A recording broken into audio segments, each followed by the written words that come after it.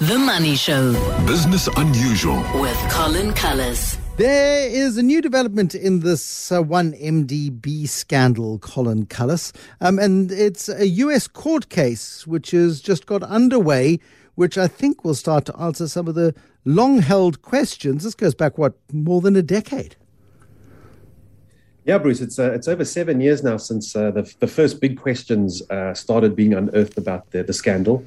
This fund itself was first created in 2009, and at the time was considered to be a fantastically clever way, merging economies, using the best of big finance and investment to amplify and grow their economies, thanks to young, bright, dynamic, ambitious financiers, big bankers, etc. I mean, it had all the hallmarks of this is what the future was going to be made out of. And I suppose 2008, 2009, just everything, tech world, everything was just all coming up roses. And so that's what it looked like. And the reason for raising it this evening, I suppose, is we get to have a business unusual edition of a support group for citizens of countries who got looted by dodgy business people and corrupt politicians.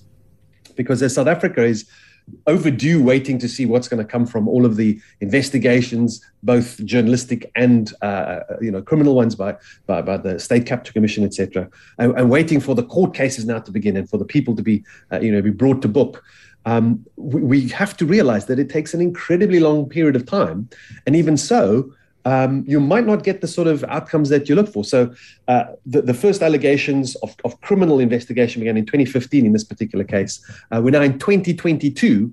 The Prime Minister has been found guilty of some of the charges. There is and he's on appeal for that one.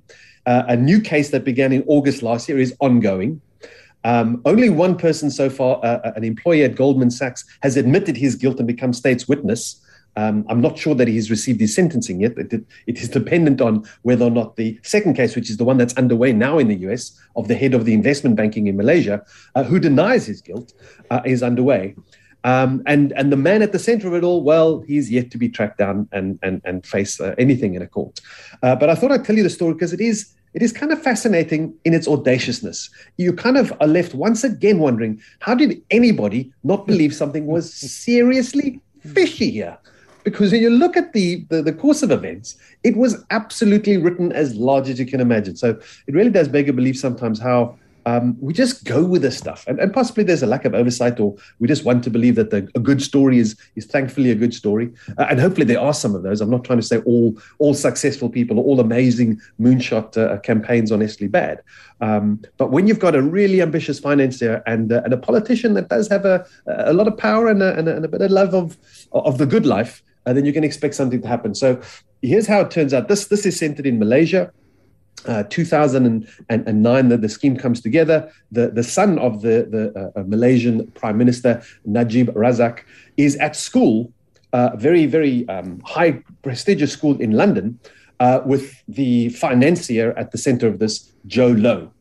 And as a consequence of their sort of friendship, understands that there might be an opportunity for him to put a deal together. So he reaches out to the Prime Minister and suggests they form a sovereign wealth fund. And I'm going to circle back around that at the end of this conversation, because I'm sure you've had lots of conversations about it. And I raise it now as well, because South Africa has floated the idea of having one. Tito Mboweni back in 2019 figured the proceeds from a mining windfall tax and the current spectrum auction that is finally got underway should be put into a sovereign wealth fund and invested for the benefit of South Africans, possibly dealing with some of the issues with our basic income grants or things of that nature. But the challenge with these things in the past is that they've sounded like great ideas, tend to get handed to a couple of people who run them as they see fit, with not a lot of oversight or transparency.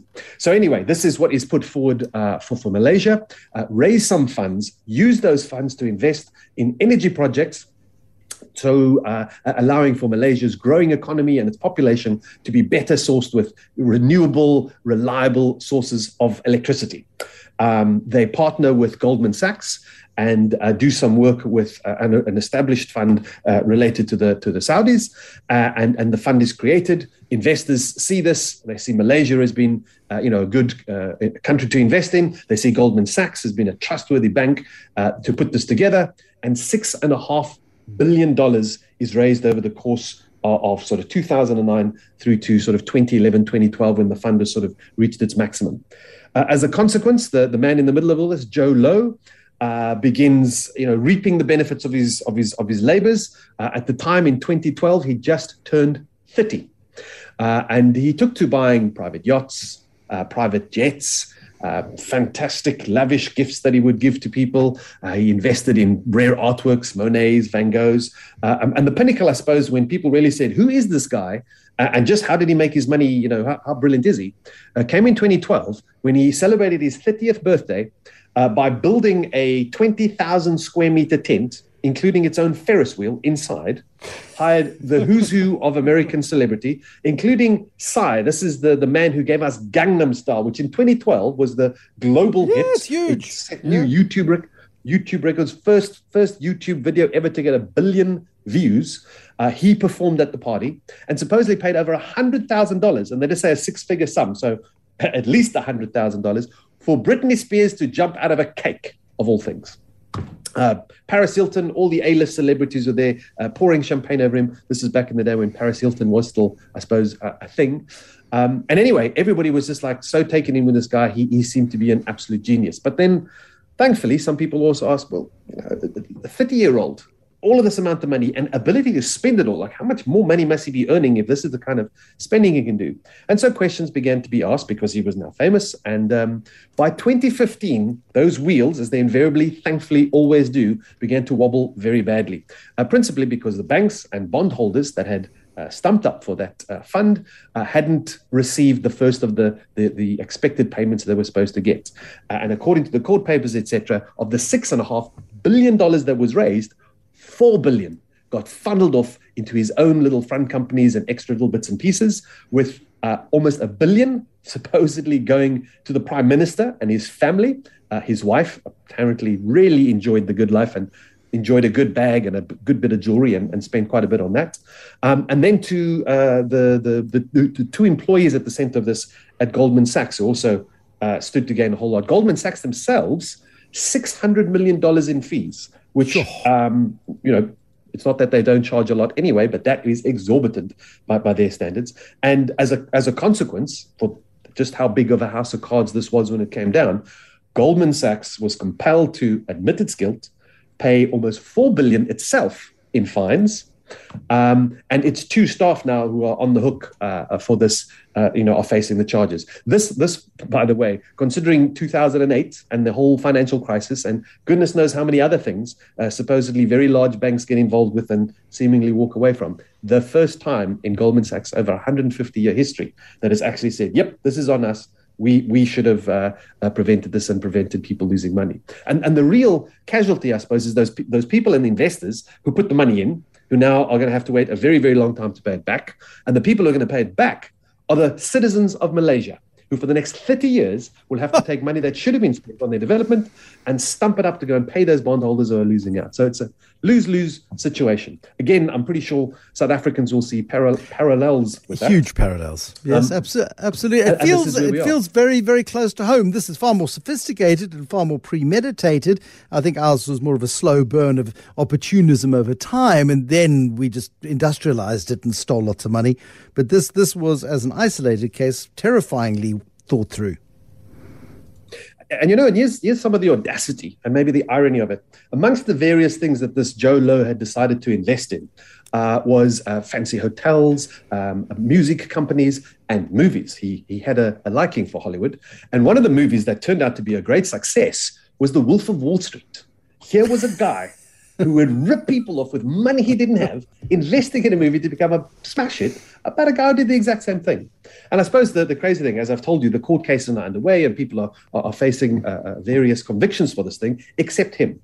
And I suppose then he's off in China somewhere and escaping extradition on that basis. But I wonder if I can get away with saying that he is lying low. This is how we can describe him, because that's certainly what he's up to at the moment. I did ask in a poll before the show, with South Africa's case, will we see justice served for state capture? And just under 10% said absolutely, bless them. 23% said small chance. I suppose those are the realists. 52%, the majority, said no way. And maybe the most pragmatic of those, at 14%, said At least it was uncovered.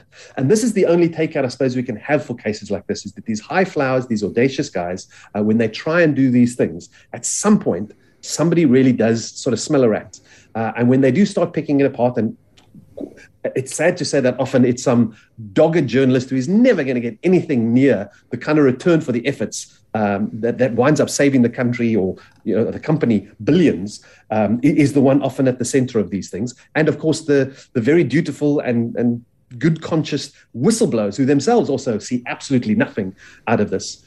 Even though those found guilty, in this case, the Prime Minister of Malaysia, for the 6 counts I think he has been found guilty of for this first set of convictions, is a 12-year sentence. Paltry by most people's accounts, considering that I don't see that all of the money necessarily has been recouped, and he's certainly undertaken to pay it all back. He is facing a whole bunch of extra charges still, so we'll see what happens with those. But I thought for this evening an opportunity to have a look at some of those unusual ways people are trying to rip us off. As it turns out, not so unusual at all. And that's the problem, I think. It's incredibly commonplace, and we've stopped being shocked. The only person who's shocked about all of this stuff is our president. But yes, deep shock. Thank you very much indeed. Colin Cullis with Business Unusual. 1MDB case dragging on, and I suppose I'll take some comfort from the fact that this is a case that's 6 or 7 years old, and the Americans really only just getting to putting their feet under the desk on this one as well. So, yes, there have been some prosecutions. We could do with some prosecutions too in South Africa, but a couple of high-profile prosecutions, a couple of successful, quick prosecutions or settlements with people who say, I would promise to turn state's witness. I will blab on my former buddies, and I will help you out. That sort of activity, I think, would go a long way to improving our mood as a country. I think it would.